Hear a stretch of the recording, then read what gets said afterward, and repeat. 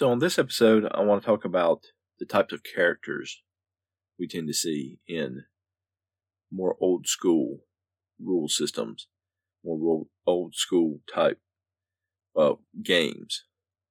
And what we see is characters that they're a little better than ordinary people, at least at the beginning, and then they get more powerful as they go on.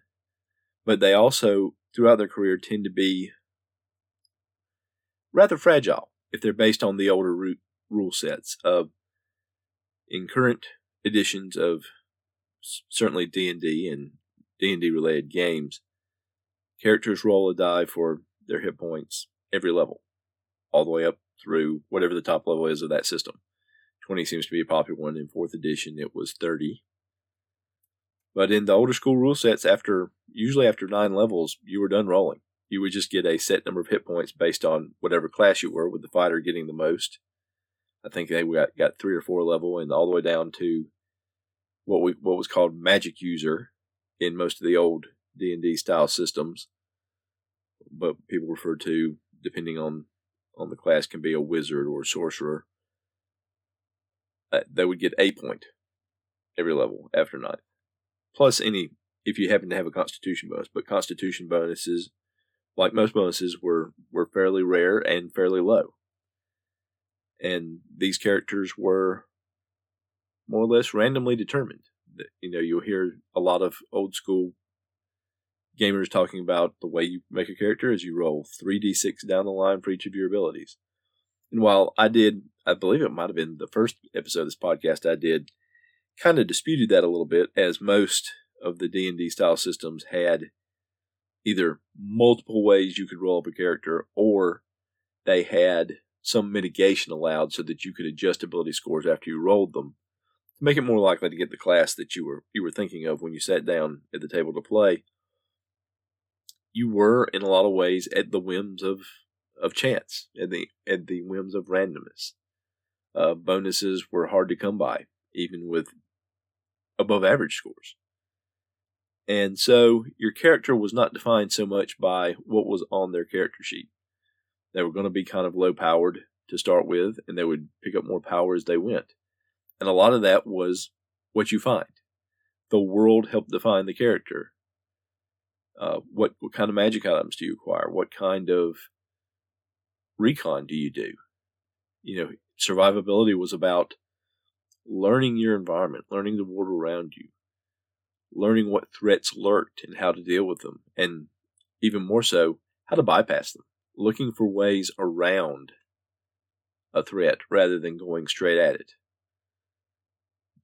That was why a lot of the old rule systems used gold for XP, treasure for XP, because it was more about what you acquired and what you did, as opposed to simply killing monsters and making their stuff.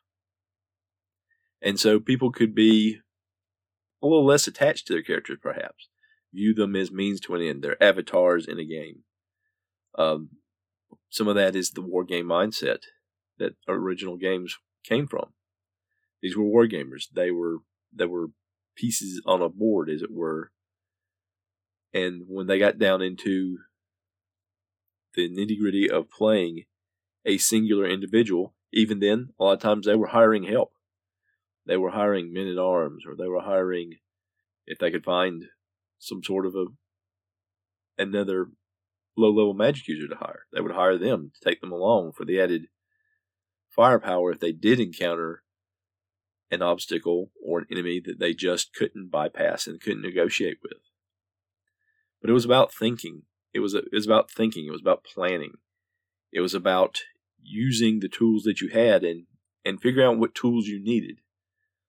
And the character developed as the campaign went on, by and large. You would have some sort of a background. You could have on your character sheet, where you came from, what were you doing before you went adventuring.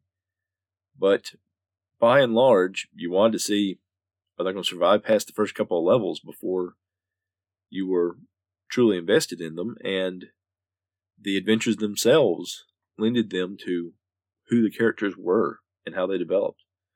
Now, certainly, I'm sure there were people back in the 70s and 80s that would sit down at a table and develop a backstory and talk with the GM about things that, they wanted their character to experience.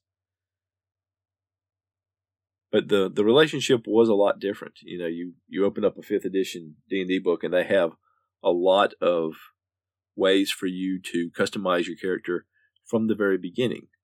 And a lot of ways to customize your character as they advance. I mean, for the most part in old school games, a fighter was a fighter. And it was the weapons that he fought with and the weapons that, in later systems, when there were things like weapons specialization, that they became good with, that made them different from other characters of the same class. And again, that would go down to what they had found and what they had experienced and what they had to deal with. If they had been in situations where they were better off with ranged attacks, they might be better with a bow. Or if they found a magical bow, they might be better with a bow because that was the direction that the adventure drove them.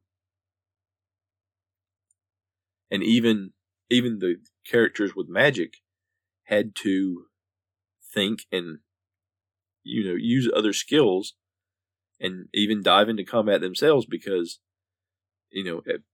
there was a lot of the old systems were what they call fire and forget spells. You fire off the number of spells you have for the day and then you're done. There's no more spells. And you had to decide at the beginning of the day which spells you were going to have.